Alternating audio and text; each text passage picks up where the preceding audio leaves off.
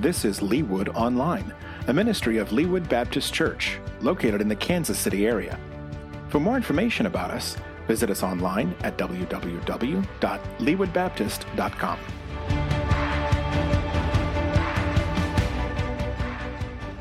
Good morning.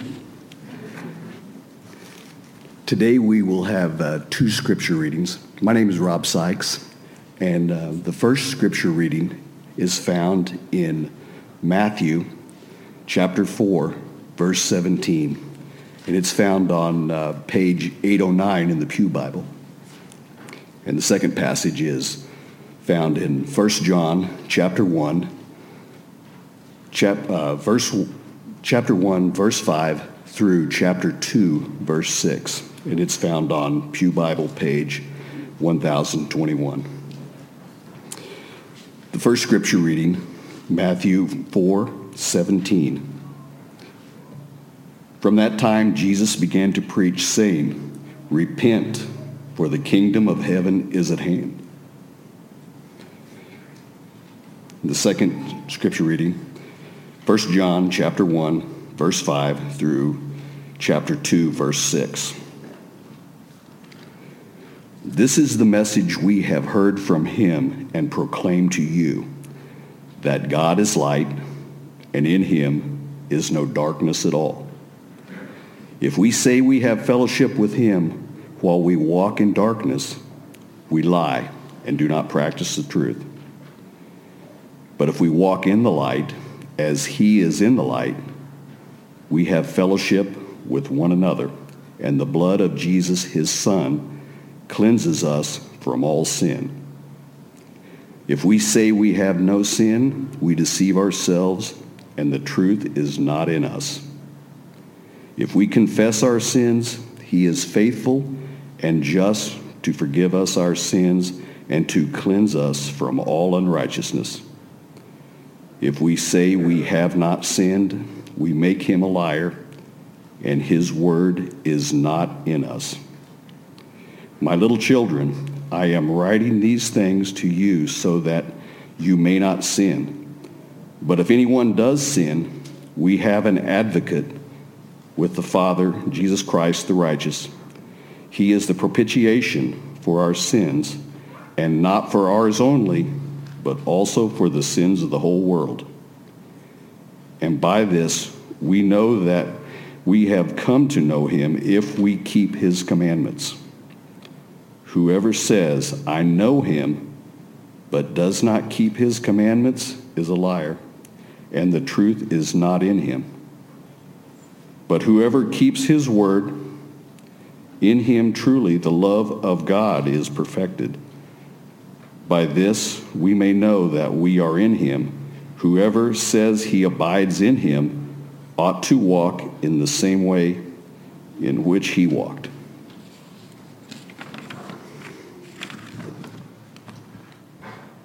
Hey, let me just give a quick introduction, and I'll pray for us again, and then we'll jump in. I have two goals this morning. One is to keep us in our series in the book of Matthew, where we've been journeying through the teachings of Jesus and starting to actually hear his voice in this text. And his summary sentence of a message is to repent because the kingdom of heaven is at hand.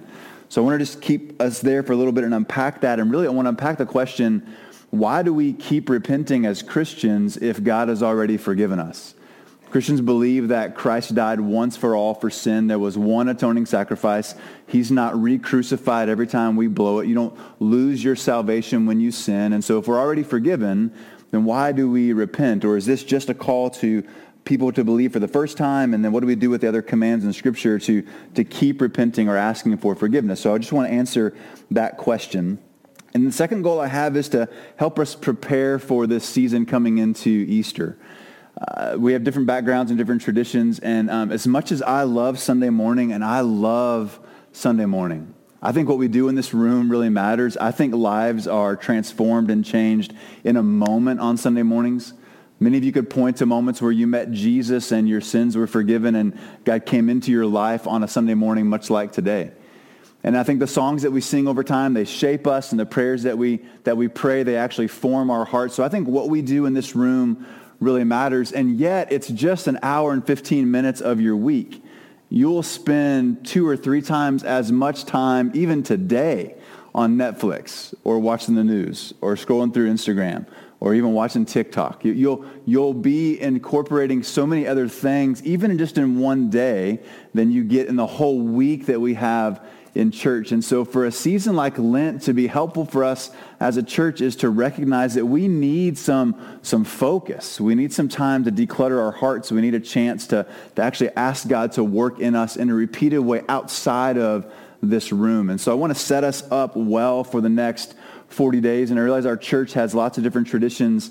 I don't think we've had a real strong tradition of preparing for Easter in a formal way. I think all of us have kind of in our own families and our own traditions have done that. We've celebrated Good Friday in the past, but we haven't really done an Ash Wednesday service. And so this week, as I was just praying for us, I thought, let me just take some time to get us ready. So I think these two things, these two goals of repentance from the book of Matthew and then answering this question, why keep repenting, from 1 John, fits into that goal of preparing us for Lent, because it is a season of continual repentance and asking God to meet us and denying ourselves certain things to help our hearts actually focus. And so if we're not careful, we'll maybe miss an opportunity.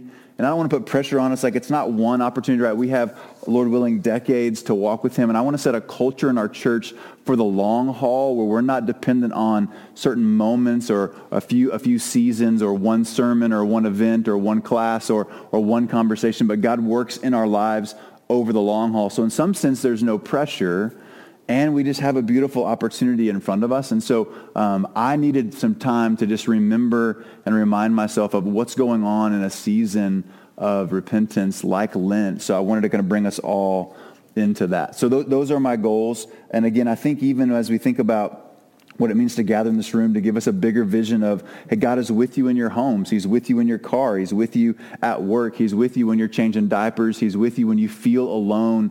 So he's forming you in this room, but he's also forming your heart wherever you are. That's really good news, actually. And if we can dial into what he wants to do in our heart, I think he will continue to grow and change us. So those are my 2 goals. Let me just pray for us, and then we'll jump into Matthew 4 just for a moment, and then we'll spend the rest of our time in 1 John. So let me just pray. Jesus, thank you for what we've just said that's true, that because you died on a cross, you made a way for us to be in relationship with you. And you said you weren't going to leave us alone, even though you went back to the Father in your ascension. You sent the Holy Spirit. And the scriptures say that means you're like inside of us. You're near us. And that's mysterious for sure, but at least speaks of your closeness. And so Jesus said you would be our counselor, Holy Spirit. You would teach us what's true. You would comfort us. You would rebuke us. You would correct us. You would do lots of things in our heart that we desperately need you to do to form us into the image of Christ. So Holy Spirit, we invite you to come and have your way. And you don't need our permission for sure, but we want to open ourselves up and ask that you would speak to us. And so would you make your word make sense to us, and would you tune our hearts to your heart? I pray in Jesus' name. Amen. Amen. Hey, start with me in Matthew chapter 4. It's on page 809. I just want to make reference to this one sermon in a sentence where Jesus summarizes his message that we're going to see throughout the book of Matthew, which is this call to repent. And I think we should talk about, for clarity's sake, capital R repentance and lowercase r repentance. If you're not a follower of Jesus, a lot of what I'm going to talk about today is actually aimed at Christians, talking about renewal and relationship and kind of a restoring of communion through repentance. But if you don't yet know God and haven't yet trusted in Christ, the first step for you is to actually trust Jesus for your salvation. The Bible says that we are under the wrath of God because of our sin, which is a really heavy idea, a really heavy concept. You feel the weight of that, but the scriptures say you're actually born as God's enemy, and you need God to do something for you so you could be saved. And what he did was die on a cross to pay the penalty for all of your sin. And the way the Bible talks is that you repent, you turn away from the old life, and you believe, you turn towards him. So it's in repenting and in believing that we're saved. And so that's kind of capital R repenting. And that's a call to those of you who don't know Jesus. Jesus doesn't just add new techniques or ideas to your life. He doesn't make your life better through moral teaching. He actually came to die in your place, and you get an opportunity by his mercy to trust in him, So I want to be really careful. Like, that's a capital R repentance. The rest of what I'm going to talk about kind of doesn't matter if you haven't yet first trusted Christ to be the atonement for your sin. So Jesus is preaching to unbelievers for sure, but he's also preaching to people who would carry on this message after the time that he was on the earth to help them kind of see this lifestyle of repentance. And so there's a lowercase r repentance. And so Jesus just says, repent because the kingdom of heaven is at hand. And we camped out here for quite a bit last week. The only thing I want you to see from this passage is the way he uses right above this in verse 16, these ideas of light and darkness to speak of relationship with God as walking in the light and being away from God as being in darkness, because you heard those themes in 1 John. So now flip over with me to 1 John. It's on page 1021. Let's come to terms with something as well as we get started. You and I have a habit, we could say. We have a pattern. We have a reflex. We have an impulse to make everything about us. And that means when it comes to most things, you think in utilitarian ways of what does this thing, this person, this situation, what does it do for me? So what does my job do for me? What does a relationship do for me? How does this person make me feel? We just kind of center everything around ourselves. And so we have a very utilitarian, kind of self-focused view of almost everything. Right? Even God, I think we're asking, how does God make my life better? How does he accentuate my life? Not how do I orbit my life around him. So we put ourselves at the center and we make everybody else useful to us. And then when they're no longer useful, or the job's no longer useful, or the relationship's no longer useful, then we're tempted to disregard, to set aside. We actually consume people, and then when they're no longer giving us what we think we need, we replace them or we marginalize them. Right? We consume and then we discard when we think of everything in utilitarian terms. So just think for a moment like of art. Right? The reason why art's such a struggle in schools is because you can't put like a price tag on how helpful it is, right? And so everybody knows it's good for your brain, all those things, but it's not a money maker. And so we tend to marginalize things like beauty because we can't see the immediate benefit, at least us non-artists, right?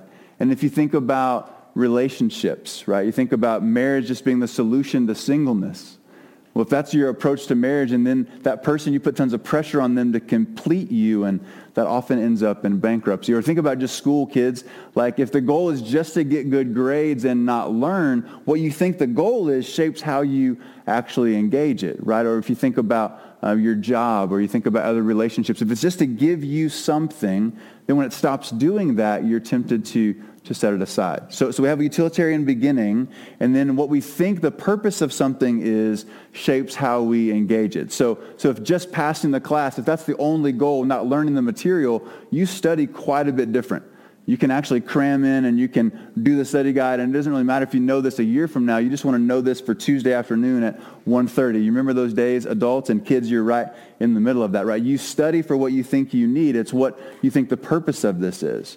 Okay, so let me ask you then, what is the purpose of repentance?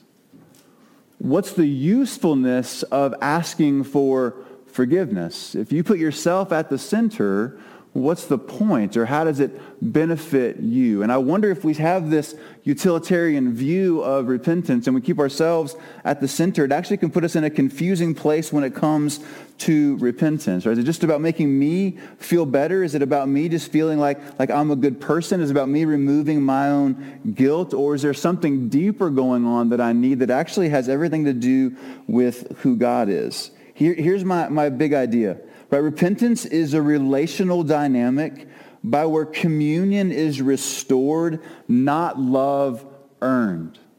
So it's not so much that you're getting something in repentance that you didn't have before. You're renewing your relationship that's been fractured as you have turned away from God, right? It's a relational dynamic for the follower of Jesus, not a legal dynamic. It's not that you have fallen out of grace and you got to work your way back in and repentance is the way to do that. It's actually a way for you to keep your heart warm to the things of God. Repentance for the Christian is a relational dynamic where communion is restored, not love earned for the follower of Jesus. And so I want to walk through this passage in 1 John for a moment just to kind of show you that. I think we've struggled with what repentance is. And to be honest with you, we've spent several weeks here. Maybe you're like, seriously, man, we're talking about repentance again? That's all this dude ever talks about. Well, I actually struggled this week with that. And so I brought it to our pastors and I said, hey, I think we should slow down one more time. But like, we've talked about repentance almost every single week. And so we actually prayed as a staff.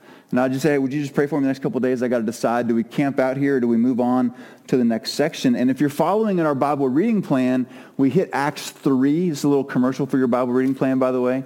We hit Acts 3 this week, and there's a fascinating text in there in the middle of chapter 3, verse 19, where the preacher is preaching a message, and he says this, repent therefore and turn back, that your sins may be blotted out, and that times of refreshing may come from the presence of the Lord.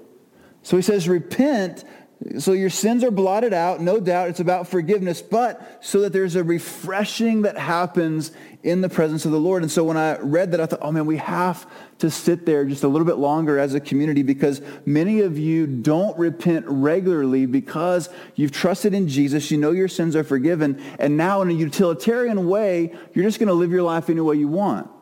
And where God is convenient, where reading the Bible is helpful, where it makes you feel good about yourself, you'll do that. If you have a real big blowout and you feel tons of shame, you'll use repentance as a way to kind of feel better about yourself. But as far as renewal and times of refreshing in the presence of the Lord, I think many of us are missing out on a major dynamic of what Christ came to do and purchase for us. Because we don't see repentance as communion restoration. We see it simply in legal terms of acquittal.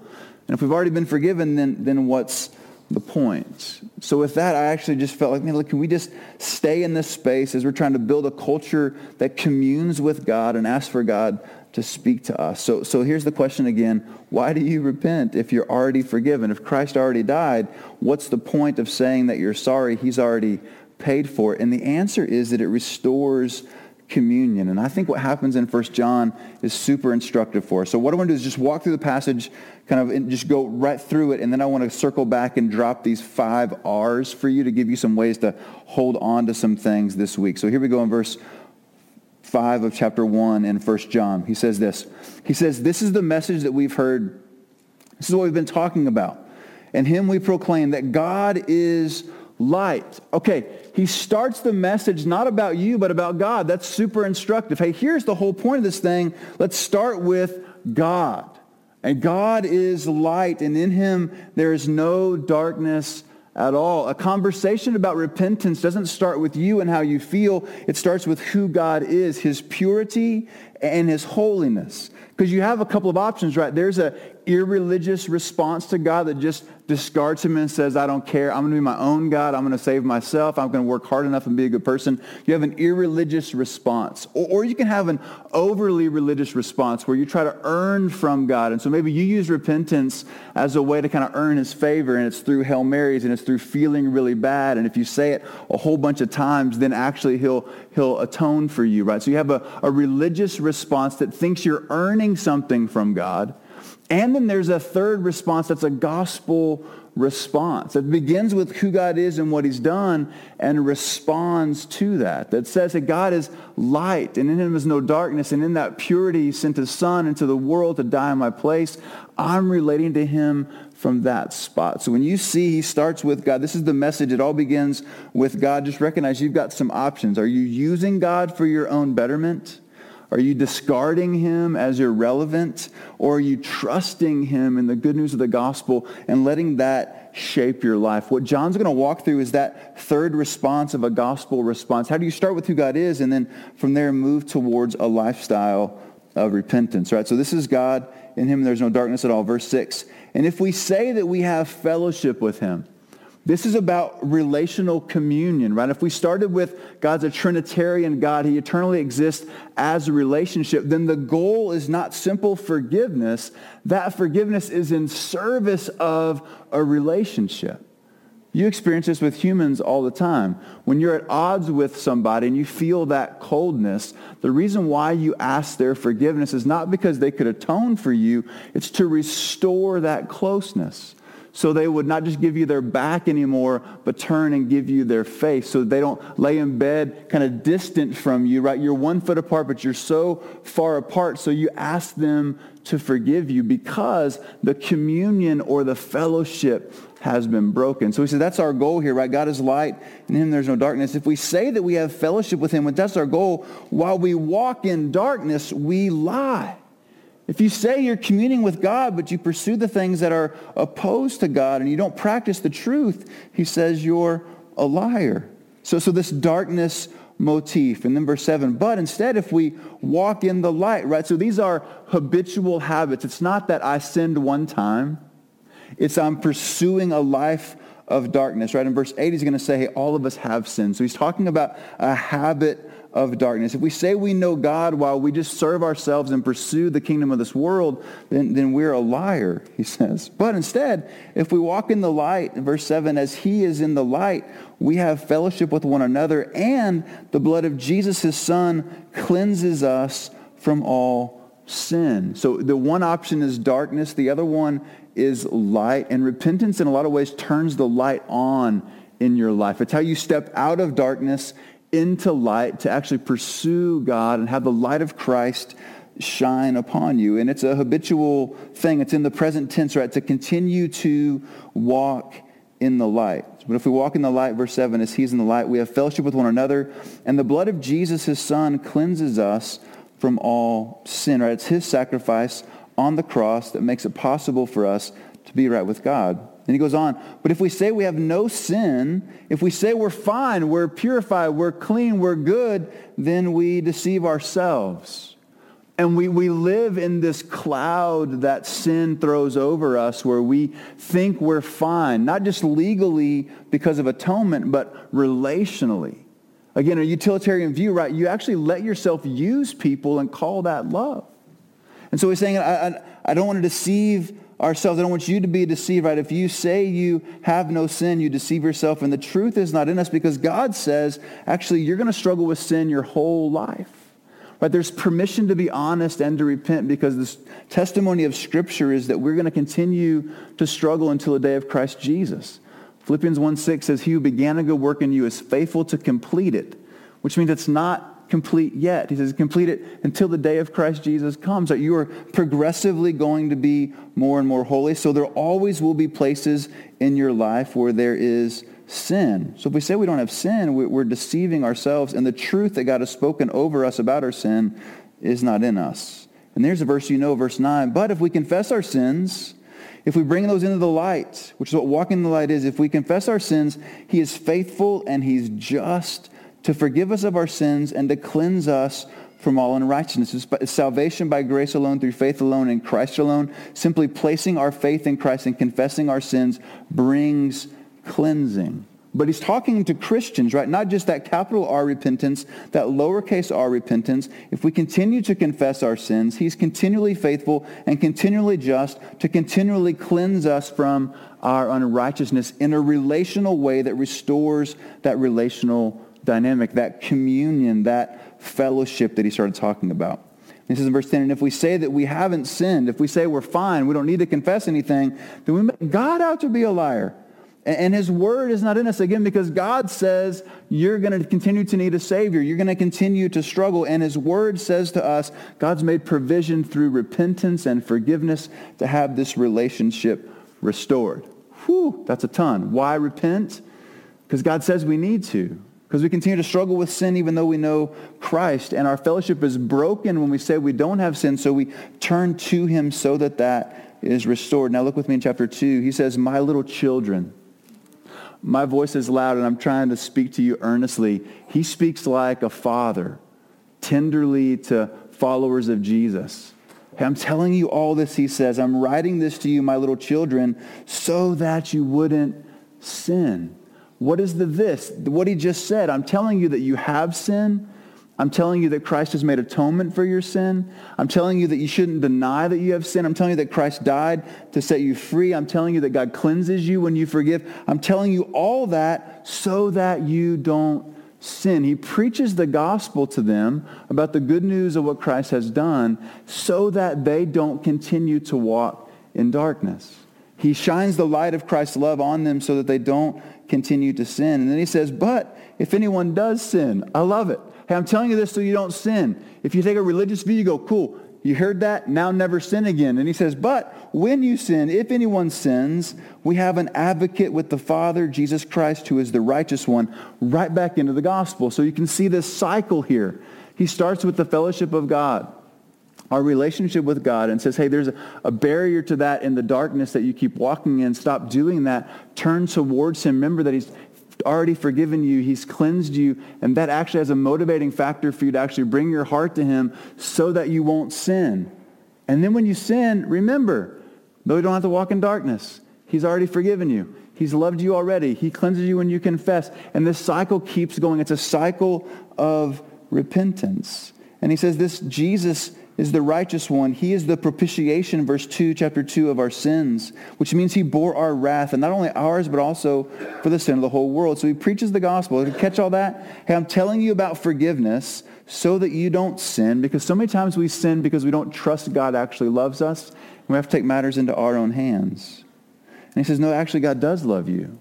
So much so he sent his son to die in your place. He proved that he loved you and that you're not alone, that God hasn't abandoned you. He's not holding out on you. You can actually give him your whole heart. He proved that on the cross. I'm telling you that so that you push away from the allure of sin that says to you, you can't trust God. You should take matters into your own hands. There's something you need you don't have that will satisfy. Can you see that? He roots a strong understanding of the gospel so that we actually turn away from sin.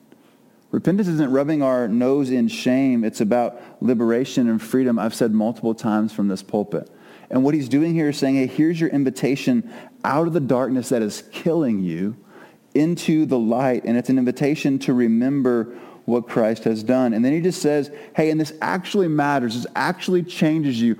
Away with the idea of saying sorry but not really meaning it, of saying I'll go ahead and do this and I'll ask for forgiveness later. You know how that doesn't work relationally, right? When someone continues to say they're sorry and they turn right around and do it again, you go, I don't know if you're actually sorry. That's what he's saying. So this actually changes us in verse 3 of chapter 2. And by this we know that we have come to know him if we keep his commandments. We know that this is actually real and that we're following after God if our hearts are drawn to his word and we keep his commandments. Whoever says, I know him, but doesn't keep his commandments is a liar. This is the one who walks in darkness. It's the same as chapter 1, verse 6. If you say you're fine and you're in darkness, you're a liar. Those who say they keep the commandments, but they don't, they're liars, and the truth is not in them, he says. Verse 5, but whoever keeps his word, in him truly the love of God is perfected. By this we may know that we are in him. Whoever says he abides, that's that fellowship word. In him we ought to walk in the same way in which he walked. He's saying this repentance actually does begin to change us. Not perfectly. Walking in the light is not sinlessness. It's a habit of repentance, right? Because the word, to walk in the truth of the word, is to repent when we blow it. It's not to hide or cultivate the darkness, but to step into the light. Hey, this is one of my favorite passages. Grammatically, maybe it's a little bit challenging, but what you see in there is a beautiful invitation towards honesty and freedom that's rooted in the work of Christ that lets you not deny the darkness in your heart, but also move away from it. It's more than just indulge the darkness, right? Yeah, I'm a sinner. That's why Christ died for me. I'm going to live into that. He says, no, don't do that. That actually will kill you. Instead, turn away from that and walk into the light. And the way you do that is not by trying harder and pledging to do better. It's by trusting what Christ has done for you. It actually transforms and changes you, right? Little children, I'm telling you this whole thing so that you would step away from darkness, right? So let's get out of our minds that sin is just this list of vices. Sin is actually a disposition of your heart in rebellion to God. And hearing the good news of what Christ has done is what erodes that resistance to his love so that you return to him and are restored and the communion is reestablished, right? Repentance is a relational dynamic by which communion is restored, not love being earned, right? It's about you being close again. It's about you not hiding in shame. It's about you not sitting in the darkness hurting yourself. It's about you running into the light. So why do we keep repenting? It's not to add to the atonement that Christ has already done, right? It's already established. He's He just roots it in this big old word propitiation, right? He's already done it. So we're not adding anything through our repentance. It's not a work that we do. It's a reminder of what God has already done. So why repent? Because it restores this communion and this fellowship. So let me give you 5 R's.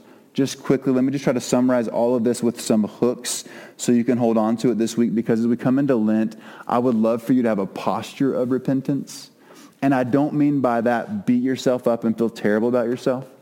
I don't mean pay God back by doing a whole bunch of Hail Marys and saying the right prayers and being mean to yourself so that God would love you, right? Remember that moment like on the playground where you do something unkind to somebody, they begin to cry and they're going to go tell, and you say, oh, do that thing to me and then we'll be even? Or maybe worse than that, when you've sinned against your brother or sister as a kid and your parents make you apologize, but everybody knows you're not actually sorry. We actually train our children to be liars in that moment. And it's a good thing. Parents keep doing it. It's a habit. Get them to do that. But I think that sticks in your soul in some ways where you think just saying sorry is fine. Or if I can pay you back, then we're fine. That's very different than a gospel response, right? So why repent after you are a Christian? Here's the first R, because it restores fellowship with God. Not makes him love you again, but it restores that relational dynamic, right? That back towards you where you felt cold. It actually turns his face towards you. It's this time of refreshing, Acts 3. Hebrews says it's unburdening ourselves of all that hinders us. It's remembering who God is and what he's done for us, right? So it restores this fellowship. And so at this point, you're going like, hey, dude, this is a terrible Valentine's Day message. This is like the worst Valentine's message in the history of Valentine's Day messages. Unless, can I make like a weird tie? Unless actually having relationships restored is the most romantic thing you can do. I mean, you know what it's like after you've like made up and you've apologized, that feeling of intimacy that's restored. That's actually what's going on in repentance with God. So boom, it's actually an amazing Valentine's Day message. You're very welcome for that. I'm totally culturally relevant, and watch the calendar for my sermon messages.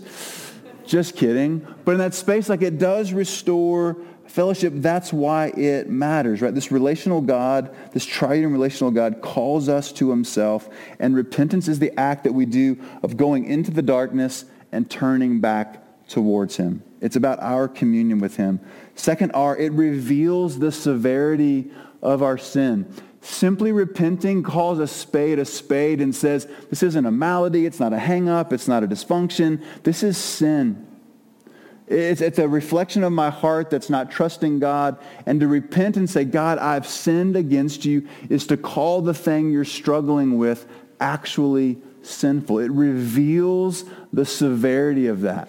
It's not just a place where you're trying to grow and get better. It actually is a rebellious heart, right? To call it actual darkness. Because what that does is actually it pulls the mask off of the temptation that the evil one puts on it to deceive you into thinking if you just had this thing, then you'd be fine, right? This is our fishing lure illustration from a couple of weeks ago. This is Satan tempting Jesus in the desert with bread and with this idea of actually getting on a temple and throwing himself down and proving God's love. It's you hearing some half-truth about who you are, who God is, or what you need. And to call it sin reveals the severity of it so that you stop.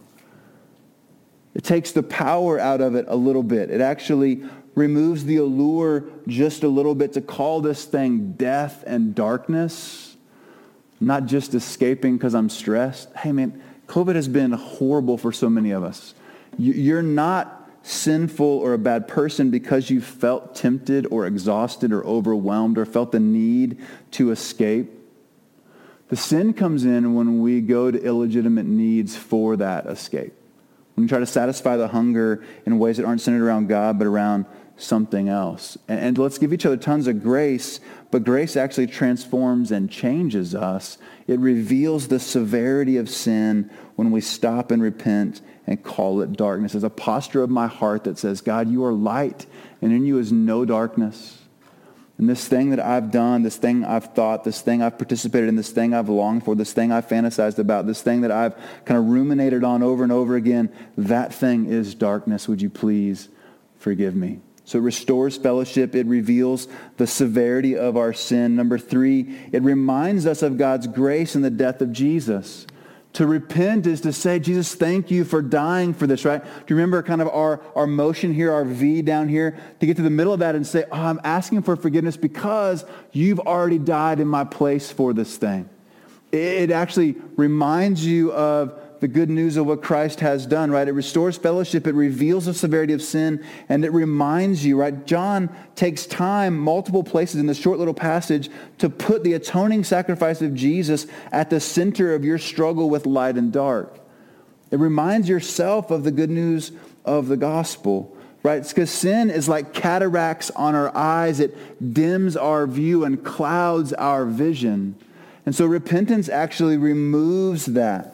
It helps us see more clearly and reminds us of God's grace in the death of Jesus. So why keep repenting after you're already forgiven? Because you desperately need to remember what Christ has done for you in a world that keeps lying to you about your own autonomy on one side and you being abandoned on the other side. Reminds you of God's grace in the death of Jesus. Number 4, it removes shame. For you to just own it, to step into the light again, to step out of the shadows and the darkness, right? You can just see that imagery of darkness, right? It's where you hide is in the corner in the dark when you feel shame. And to move into the light actually removes that shame in really beautiful ways. I read Psalm 32 recently. It's a beautiful passage about the way repentance actually removes shame. He personifies it in a really graphic way that you have felt this. This is Psalm 32. He says this, "Blessed is the one whose transgression is forgiven, whose sin is covered. Blessed is the man against whom the Lord counts no iniquity, in whose spirit there is no deceit." And then he says this, "For when I kept silent, when I didn't confess, when I didn't repent, when I just held it in, my bones wasted away through my groaning all day long. For day and night your hand was heavy upon me. My strength was dried up as by the heat of summer." What a graphic depiction of what shame does to you. When you feel like it's about you, and therefore it's utilitarian, and therefore you have to fix it, and therefore you're unlovable, and therefore you should be punished, and therefore you should hide and run away in the dark. All those lies of the evil one, when you confess, you step back into the light. Right, and the bones that have been wasted away, the groaning that's been there, this heavy hand is removed.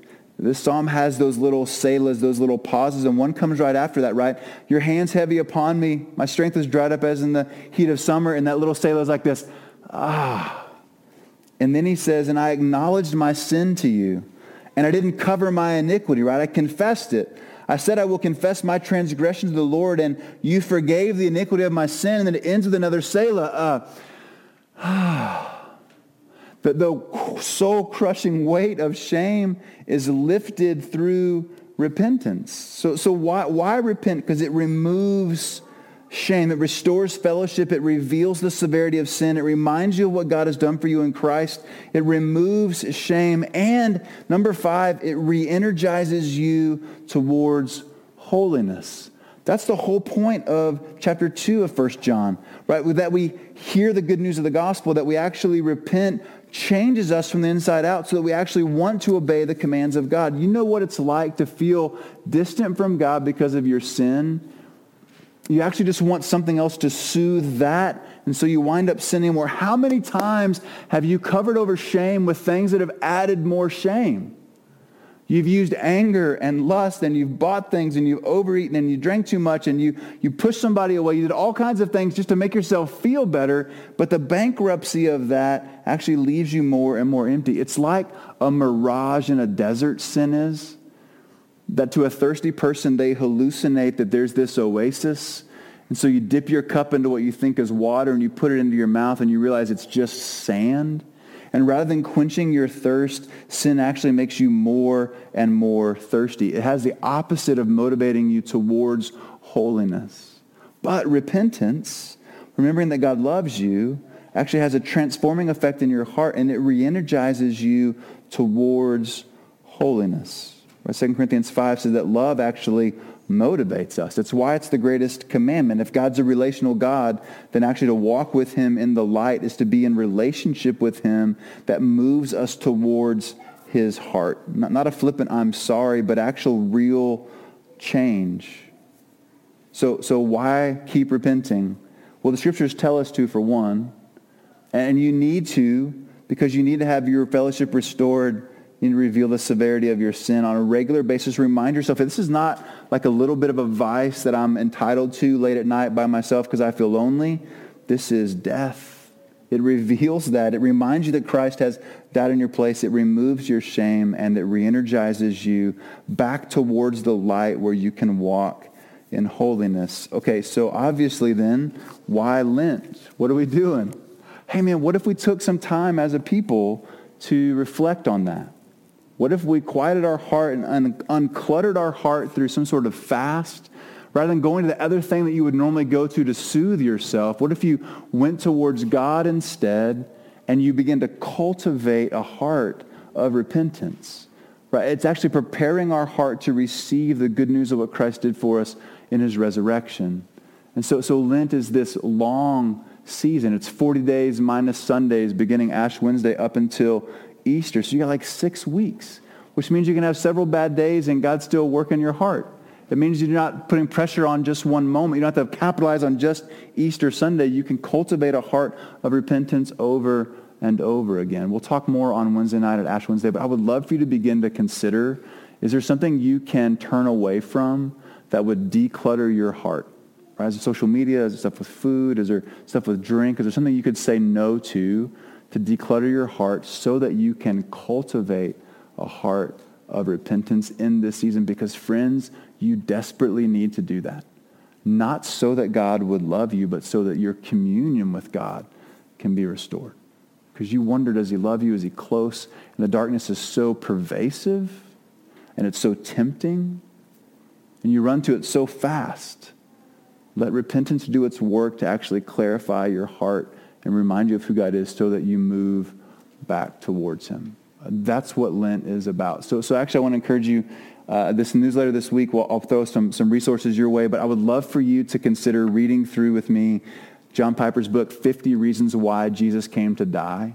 You can download a free PDF from Desiring God website. I'll put a link in the newsletter for you, because this is what that'll do for us. It will put what Christ has done at the center of the table for us to feast upon in this season. So you have a Christ-centered view of repentance. If this is what he did, then how do I respond to that?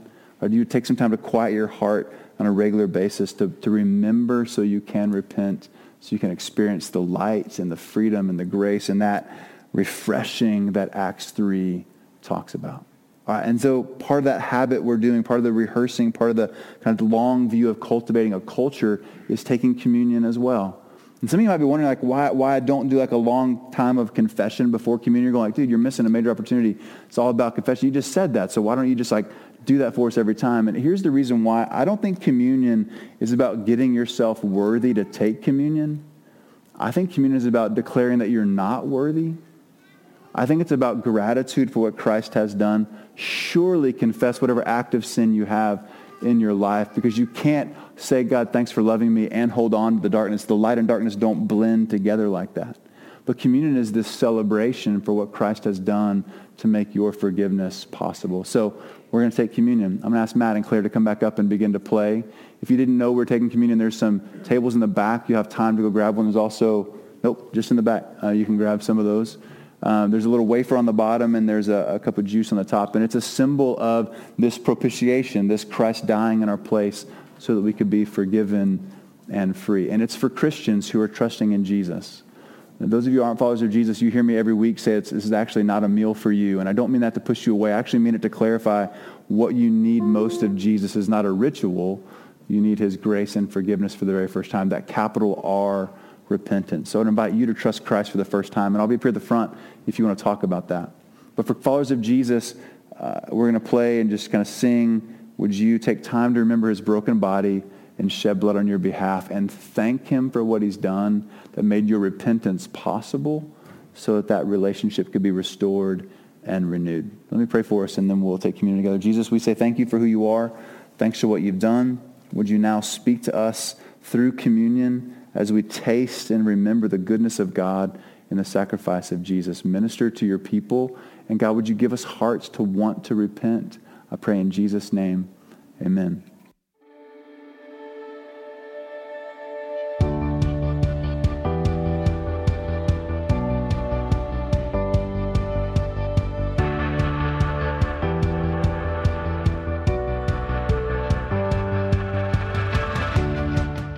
you for joining us online. Leawood Baptist Church exists to glorify God by making disciples of all nations. For more information about us and our ministry, please visit us at www.leawoodbaptist.com.